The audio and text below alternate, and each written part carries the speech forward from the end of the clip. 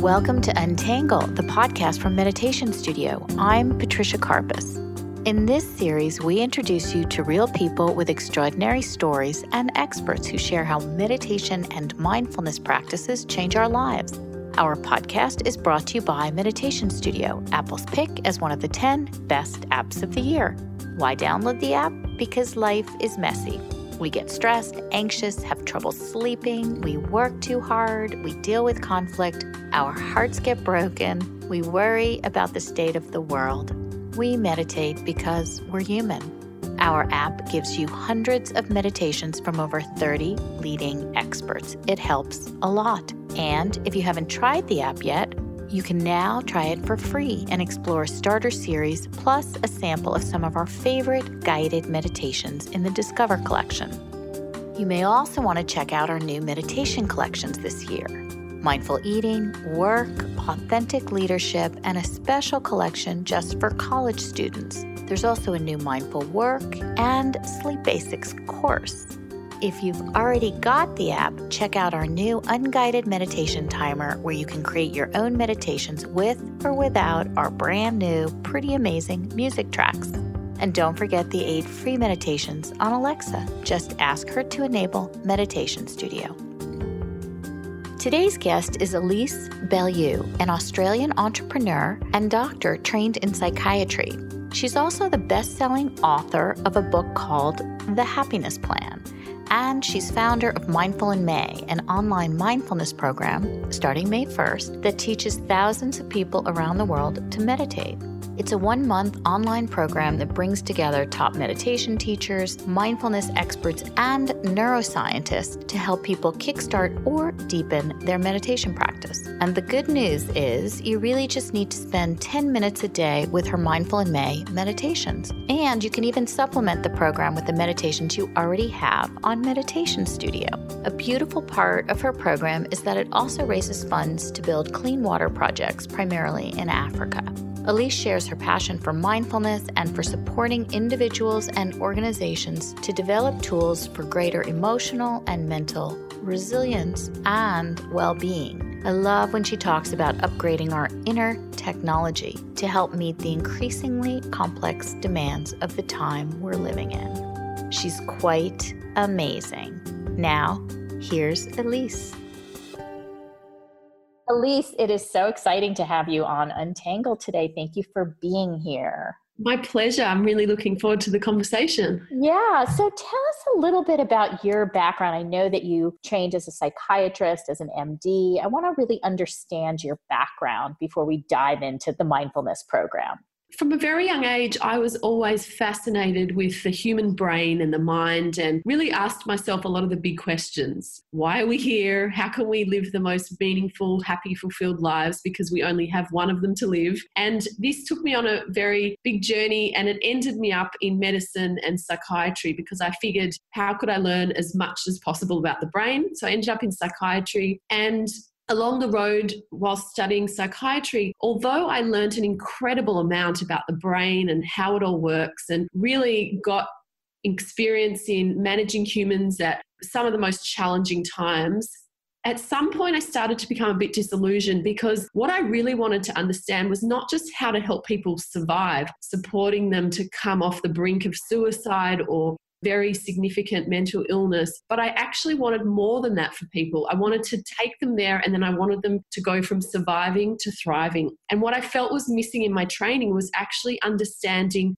how to support the brain and the mind to completely flourish. And so I stumbled upon meditation myself. I was lucky. I had a mother that introduced me to it at a very young age, but I spent a lot of time reading books about meditation rather than actually sitting and doing the practice, which is another story. But it was not really until my own needs of finding a tool to manage my own stress, which is a pretty common story, I'd say, for most people in meditation, that I actually dived into it in a more committed, practical way. And that was also combined with the fact that as I was obviously in the world of medicine, and I'm a spiritual person, but very science kind of driven as well. And I went to a conference in the early 2000s and I heard Richie Davidson speak and Michael Merzenich, both two leading scientists in this field, as you would know. And I was completely blown away by the science. And this was sort of in the days where this whole paradigm shift around understanding neuroplasticity was a bit newer. It just completely opened me up to this path. And that's when I decided, I have to take this meditation practice a little bit deeper. And I went and signed up to a silent meditation retreat. Actually, it was funny. My psychiatry boss at the time actually warned me. He said, I've had patients that have gone on those things and lost their mind. And I was quite frightened, to be honest. I think going to sit with yourself in your mind and in silence can be quite a confronting thing. But the reality of what I discovered on that retreat at the end of it was that I did lose my mind, but actually in the most positive way. I lost the bits of the mind that are usually so unhelpful, like that inner chatter and constant going over things and all the things that many of your listeners would relate to. Absolutely. I want to just roll back the clock a little bit because you said something that always intrigues me, that when you were younger, you were always asking these really big questions, like, why are we here? Where did that come from? I have absolutely no idea. I'm always wondering why some people are so curious at a very young age. And I want to try and understand if that comes from a deep need within themselves or they're a little more soul connected. I was just wondering what you made of all those questions. And did they make you anxious or did you just ask yourself these questions? I think it's something to do. I actually had a conversation recently with the wonderful Parker Palmer, who many of your listeners would know. He's actually one of the guests that are featured in this year's Mindful in May. And we were talking about soul and spirituality. And he was sharing this idea, and I agree very wholeheartedly with it, that we don't come into this world as raw material to be made into something. We all arrive here with such unique sort of DNA and souls. And I think some people arrive and they've got a particular aptitude or curiosity for music. Other people arrive and the way their brains work, they're just wired to think about these things. I think it's possibly a personality kind of trait and just the way your mind works. And I think what I've discovered or noticed is that people like this. It's a double-edged sword, I think, because I think if you tend to be wired in a way where your mind is very active and you're asking a lot of questions, it has a darker side to it where you think a lot about things and that can be, that can take you out of the present moment. So I think in some ways it's not surprising that I ended up in meditation because I have this mind that does think a lot and is quite analytical, and meditation has really helped me to learn how to use my mind to its greatest capacity, to really, when I want to think analytically and creatively, I can allow my mind to flow like that. But if I'm in bed at night and my mind is in circles of analysis about something, I now have a tool that really can help me. Again, it's not about stopping thinking, but it's shifting the attention and recognizing where I'm putting my attention and how I'm using my mind. And that's what I think is amazing about meditation. Yeah, I completely agree. And I love what you were saying about you had trained to become a psychiatrist, but that you really wanted to further the learnings around not just surviving, but really thriving. And what do you see as this intersection of meditation and mindfulness with the mainstream medical world? How do you put these two worlds together in your programs or even in your thinking? I've found from my experience in teaching, so I go into corporates a lot and teach, and I think the fact that I bring the science and the spirituality, or the East and the West, or however you want to put it, I think that really helps people to open up to the potential that meditation has. I think when you can integrate those two, and when you go into a room and there's people that have never meditated before and you start talking and you've got the whole front row with their arms crossed in front of you. And one time I went to a bank and I remember there was a front row of men sitting there with their arms crossed, and I was thinking as I was talking, oh, this isn't really going down very well, is it? But then at the end I was so surprised because a couple of these men came up and they said, we can't believe the science we've just heard, because I shared a couple of favorite studies that I've come upon. I mean, there's more than 1,000 a year that are coming out right now around mindfulness meditation, but the kind of science around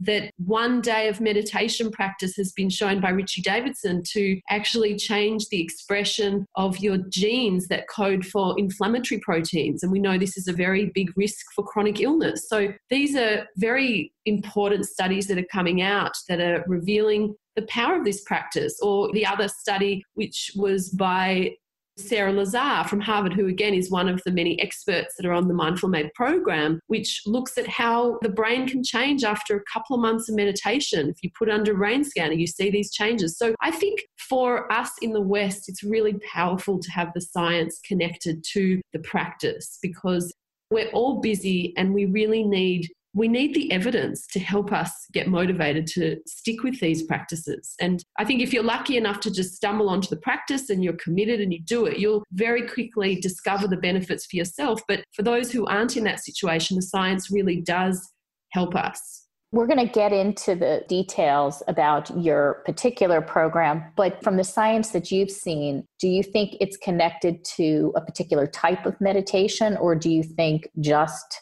being able to sit in stillness and meditate regardless of the lineage can be helpful?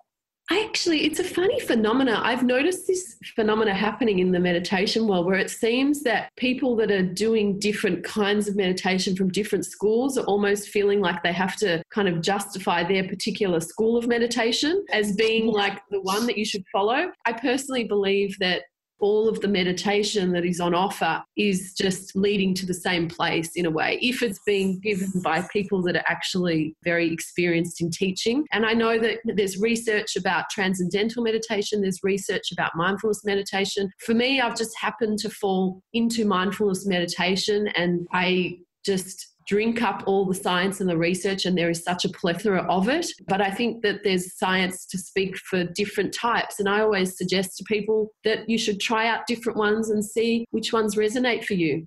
Your book is called The Happiness Plan. Your program in May is called Mindful in May. And I want to have you talk to us a little bit about, this is a quote from you, I guess, mindfulness as a doorway to greater happiness and purpose. Can you talk a little bit about that? So I think that as humans, there's some things that we can control in the external world, and there's a lot of things we can't. And as we know, going through this journey called being a human comes with a lot of challenges and a lot of inevitable losses and grief along the way. And so we really need to find a way to turn inwards and build our inner resources to manage these external challenges that we're all inevitably going to face. And so that's how I see a really strong, profound connection between mindfulness, meditation, and happiness. And this is from my own personal experience, but also through the thousands of people that have shared this with me through the program, through the Mindfully Made program. The mindfulness practice helps us to find greater stability, emotional strength, no matter what the weather of our outside world is looking like. It just gives us an inner resource to manage and to bounce back from those difficult times and difficult challenges. That's really how I see that connection. And I think that for many of us, it's our minds that really do add a lot of suffering, a lot of extra suffering onto things. And so if we can have a training that actually teaches us how to use our minds in a much more skillful way, then we're going to reduce that suffering a hell of a lot more. And I think mindfulness is really about, it gives us a greater clarity. It helps us see more clearly and recognize what are the things that are contributing to our happiness, what are the things that are contributing to our suffering, and move us in the right direction. Yeah. And so you created the program. It's a challenge, if you will, right? Like a 1-month guide to help you really develop these inner resources and emotional well-being, and really a guide to reduce stress and transform your life. How did you come up with this particular program? I know you have activities every single day. What was your thinking in terms of how you organize the program and how you think people will get the most benefit from it? As someone that had trained in psychiatry and psychology and understanding human behavior and how people can really transform, there was a sense of, okay, we know that meditation can be really hard for people to stick with and any new activity. So I was interested in creating a program that really helps people, takes them by the hand, gives them all the resources they need over a month period, which is enough to really create a habit for people. And It was actually my own journey. It was really like the idea actually came to me at the end of my psychiatry training. I was sitting in meditation one day and literally the idea popped into my head. And it was really an integration of three things that I felt very passionate about. Number one, mindfulness. Number two, community, because I think that community is key. And I've discovered this year after year. And this is what people are telling me about the program. It offers an interactive, in real time global community. And this really helps people stay on track. We love to be connected to each other. And so that's a really key component of, I think, why this program actually works. And then the third aspect was social impact. I'd traveled a lot in my 20s in West Africa and through various developing countries. And the issue of global poverty, it just hit me in the face so strongly. And I felt really despairing about it. And I felt like a little bit helpless. I can't really make a difference. How can one person make a difference? It felt very futile. But I brought that into this program with the idea that Mindful in May is about signing up, doing something really powerful for your own well-being, and in the process, through getting donated or getting sponsored to take this 10-minute a day challenge, you raise money to bring clean water to other people in developing countries. So the tagline I use is, it's a clear mind for you and clean water for others. And I think this aspect of the program is another element that really inspires people, because they're not just doing it for themselves, they're feeling part of something bigger than themselves. And this is really important for us human beings. It really makes us feel happier when we're generous and we can give. And I think it's also a fundamental element of the practice of mindfulness meditation. As you practice more and more, you develop a greater sense of interconnection and interconnectedness with people in your life, with the world in general. And I think as your attention turns outwards rather than getting stuck internally, this supports your own happiness as well. So it's sort of a positive feedback loop and an upward spiral towards well-being and happiness, not just for you, but for those in the world who are really struggling to access one of our most basic needs, which is clean water. Yeah, it's so amazing that you've included that as a part of this program. You talked about the fact that the World Health Organization has said that depression is the leading cause of illness and global burden of disease. Yeah. Will you talk a little bit about that and how you think that mindfulness can help with depression, and maybe even how you think this program can help with depression?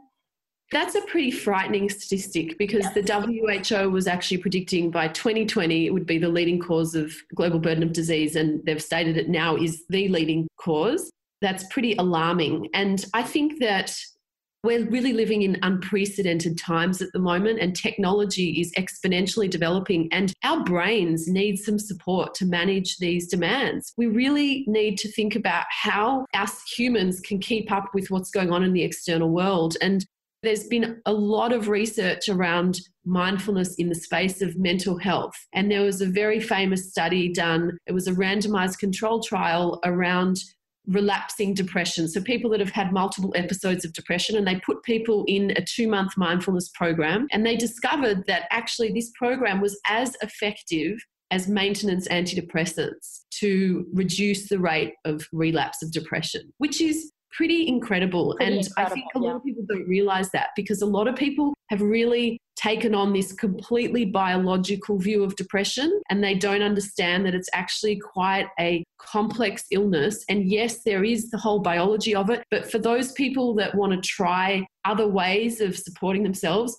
I should put a caveat there and say, for people that are not at imminent high risk of hurting themselves or hurting other people, there are options here, and the science is really rigorous and speaks to the benefits. Then on the other hand, with anxiety, there's also been numerous studies around mindfulness and anxiety that have revealed that it really can help reduce the symptoms of anxiety. So I like to say that we upgrade our iPhones, we upgrade all of our external technology. We really need to think about how we're going to upgrade our inner technology to actually meet the increasingly complex demands of the time that we're living in. Yeah, that's such a great way to put it. So you've done this program for how many years now? It's relatively This is going to be the 5th year. The 5th year. And so what are some of the changes that you've seen in the participants for the particular program? Do you continue to sort of evolve the program and make changes based on your results? So I've had so many people that keep coming back to the program. And when I designed it, the idea I had was like, it could be a global 1-month retreat for people. Mm-hmm. And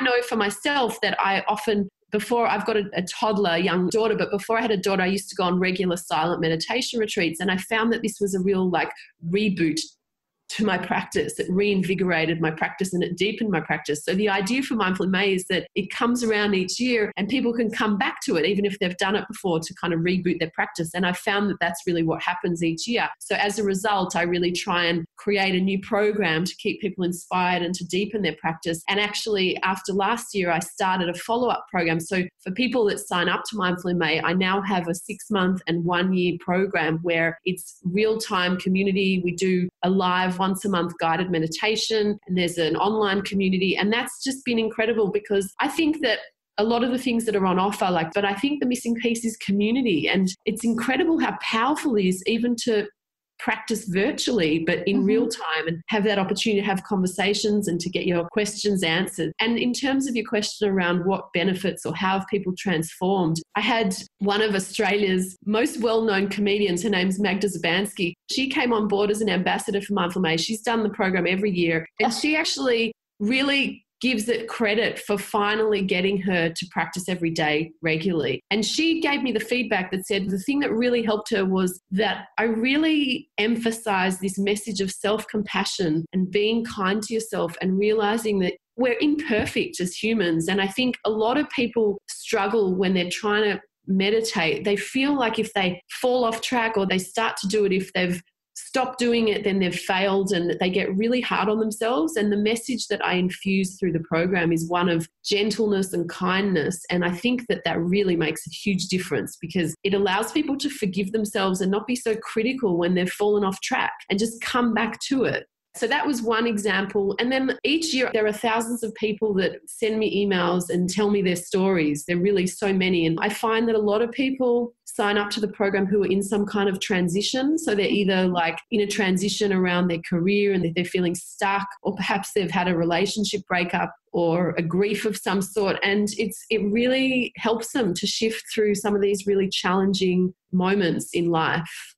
I think that's great. And you don't focus specifically on transition or these challenging moments, but kind of going through all of the teachings helps with the foundation for the practice.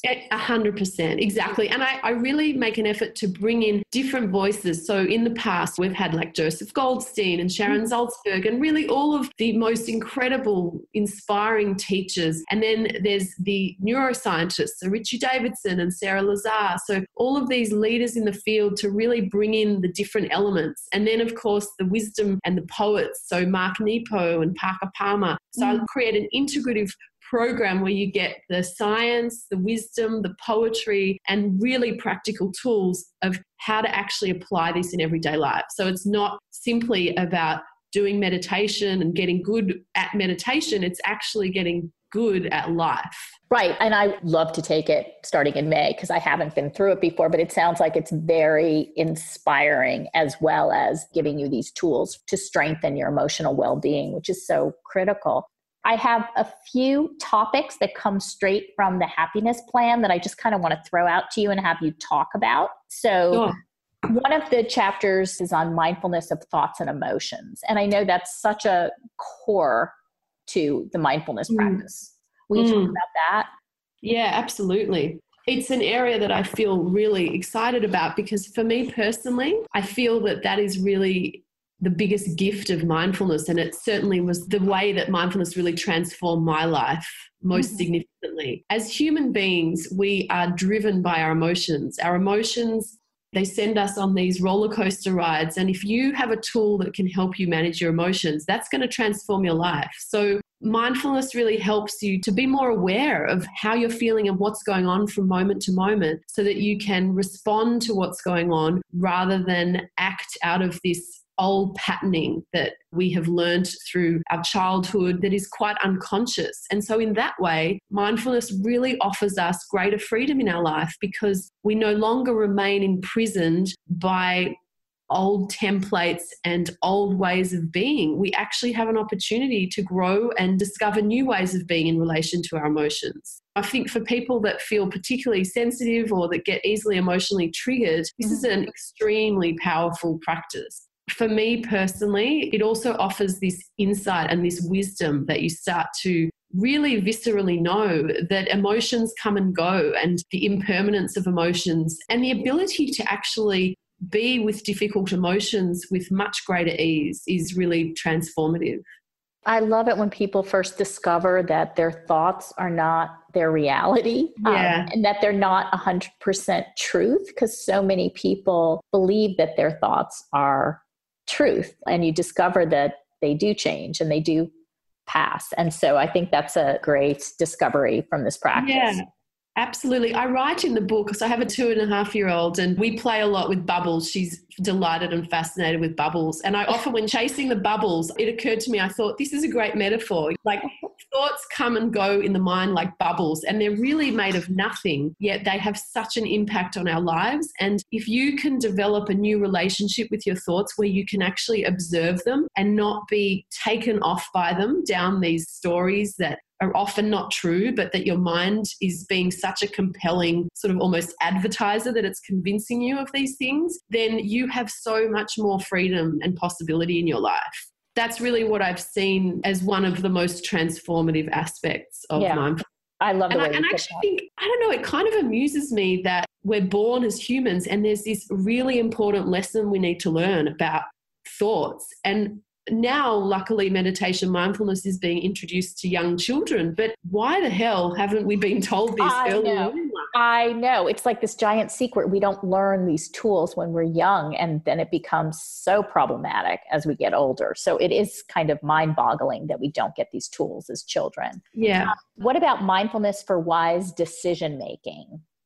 I think that in our culture, we're very heady, and a lot of us make decisions the energy is all in our heads. And when it comes to making difficult decisions, it becomes this analysis and analysis paralysis. And you really feel into what that deeper level of your being is saying. And I think with mindfulness, it really does help you to sense the body, and the body has so much intelligence in it. You know, we talk about intuition and gut feelings. I think mindfulness really helps us to listen more deeply and hear those silent whispers more clearly, so that we don't get so stuck in the head and the analysis, which really is often a reflection of fear, the worry and the anxiety thoughts. So I think it really does help us to drop into that intuitive space. And also, on another level, sometimes decisions take time to become realized. So we need to actually sit in a space of discomfort while the decision is unfolding and while we're trying to make sense of it. And so mindfulness can be really helpful in helping us sit with uncomfortable emotional states, which can be, you know, when we're in the process of making a decision, whether that's, should we get married to this person? Should we leave our job? All kinds of things. So again, it's coming back to really how mindfulness then is a vehicle to greater resilience for us to manage these difficult emotional states. Yeah, I love that you're talking about being able to sit in that space of discomfort, because I think it's so easy to run from that space because it's just such a icky feeling. People do not want to stay there, but a lot happens when you can sit with that. So yeah, I love the way you put that. And I just wanted to add there, on a very, very basic level, as human beings, evolutionarily, like, we're wired to move towards what's pleasant and move away from what's unpleasant. Yes. And unfortunately, that works in the immediate term, but it doesn't work to our advantage all the time. And Pema Chodron talks about meditation as helping to build discomfort resilience. She calls it the ability to learn how to stay, which I just think is so fantastic. And whether it's, for me, I'm a sweet tooth. I'm a real sweet tooth. And so sometimes I get caught up in a bit of too much eating sugar, and I have to take a step back and go, you know what, I have to put the brakes on here. And I notice that discomfort even in resisting to have chocolate or ice cream. And when you resist and you have an urge, you have to be with that uncomfortableness, and mindfulness really helps with that. So there's been a lot of research around mindfulness and healthy eating and mindfulness with addictions, because again, to break an addiction, you have to be able to tolerate uncomfortable feelings. Yeah, I've heard the term urge surfing, where you just sort of stay with that and kind of ride those waves in order to get comfortable with it. Yeah. I'm curious also about, you talk about mindful communication in relationships, and I am wondering, what do you do when you're emotionally triggered? When something, and we hear this from a lot of the people that we interview, you can't let go. You're ruminating over and over again because of something that has triggered you and maybe in a relationship that's meaningful to you. What do you do in that situation? First of all, there's the mindful pause. So if there's a bit of mindfulness training and there's some capacity for awareness, then when you're in that particular emotional state, you actually get much better at sensing the emotion in that moment. So you can sense, wow, I'm really angry right now. And as soon as you can articulate that for yourself and name it, then you have already opened up a space to actually respond rather than be acting out of anger with no brain and no mindfulness. However, for many of us, it still happens to me, like I think even after decades of practice, you can really still get caught by that and you can fall into that emotional trigger and you can not have the capacity to actually put that pause in and take a moment to breathe. And so I think in that situation, it calls for self-compassion and forgiveness, you know, particularly if you're teaching meditation and you think to yourself, I should be better than this. Like I've been practicing for so many years. Shouldn't I be able to, you know, but you know what, we're just human and some things are really challenging. So it's about actually in those moments recognizing I screwed up and I responded in a way that really wasn't my higher self and how I'm aspiring to be as a human. Yeah. And that's when you bring self-compassion. But another practice that I really like in this context that I've found very, very helpful, and the people that I've taught have also responded really well to it. And this is from Dan Siegel's work, which is the name it to tame it. And so you can do this through actually verbally or through writing. And so, for example, if you have a falling out or some kind of emotional trigger with your partner or someone in your family and it kind of doesn't go so well and you don't catch yourself, what you can do is after the event, take yourself into a separate room and actually journal. And you can use the RAIN process, which is that quite famous mindfulness practice of recognizing what's going on. So labeling, I'm feeling angry, accepting and allowing. So really actually allowing yourself to feel however you feel. Investigating and really getting curious about what are the thoughts I'm telling myself, what are the stories, what am I believing? And then actually also bringing your attention into the body to unhook from these stories and the thoughts. And then N is non-identify or nurture with self-compassion. And if you write this process out, it actually helps your nervous system to soothe and calm the emotional state. So this is the name it to tame it. What we know is that the prefrontal cortex, which is the higher level of regulation for us, kind of has a power over the amygdala, which is where these emotional responses get triggered. And if we can activate the prefrontal cortex through using language, because it is that language center, then that sort of sends messages down to the amygdala and sort of calms it down, almost like a calm, compassionate parent would be calming down their child. So in that sense, we can be our own inner parent. I love the way you put that. What is, of all of the sort of days or programs that are a part of Mindful in May, what is the one that has had the biggest impact on you personally? It really is such a tough question because I just have to say that when you hear from someone like Richie Davidson about all of his cutting edge science, and then you move on to the next day and you hear from Mark Nepo and it's like a liquid gold that you're being bathed in and it's so inspiring and soulful, it's really hard to choose. So yeah, I think it's just the whole journey. It's the whole journey. And is each day just 10 minutes or is it a 10-minute meditation and then the talks are longer? Yeah, so how it works is, so the invitation is to come on board the journey and commit to 10 minutes a day as a minimum. And that's kind of the challenge. And then on top of that, so you get access to a whole online membership site, you get daily emails, and during the week you get about 3-4 different meditations, and they're usually around 10 minutes to try and support that practice. I also offer longer ones for people that want to extend that or that are a bit more experienced. And then you get 3 to 4 of these video interviews that are specifically for Mindful in May with some of these leaders that cover different topics and how mindfulness supports resilience, how mindfulness can connect you to your purpose, all different topics. But what I'm really keen on is that at the end of the interviews, I really like to try and get practical, applicable ways of bringing these tools into your life. Yeah. So it's not just about learning and getting the knowledge. It's actually about actioning it and seeing how it can impact upon your life. Sounds like an incredible program, and I hope many of our listeners will dive in. It starts on May 1st, correct? Yeah, people have to register before May 1st because that's when it actually starts. That's when it starts. Is there anything else that you want to share about the program that we haven't covered, or even the book, The Happiness Plan, that you think would be helpful?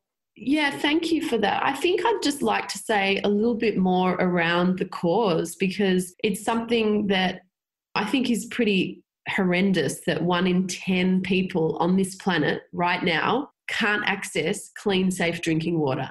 I mean, apart from oxygen, so apart from breathing, water is our second most necessary basic need. And living in a world where we have driverless cars now, yet so many people on the planet are just disadvantaged in this way, to me feels unacceptable. That's not the kind of world I want to live in. And so really this program, it's a way to build resources for yourself, but it's really a way for you to make a difference. And I wanted to share that through the campaign, we've brought clean water and transformed more than 15,000 people's lives forever. So this is incredible.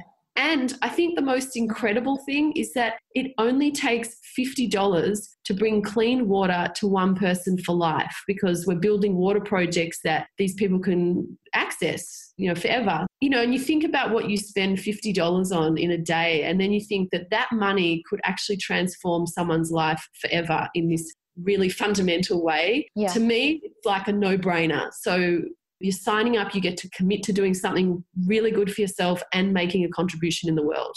Yeah. It's a win-win for everyone. It's a win-win for everyone. I just want to congratulate you on all of this. Is such amazing work that you're bringing into the world. This is incredible. Thank you so, so much. Yeah. Thanks for being with us today. My pleasure.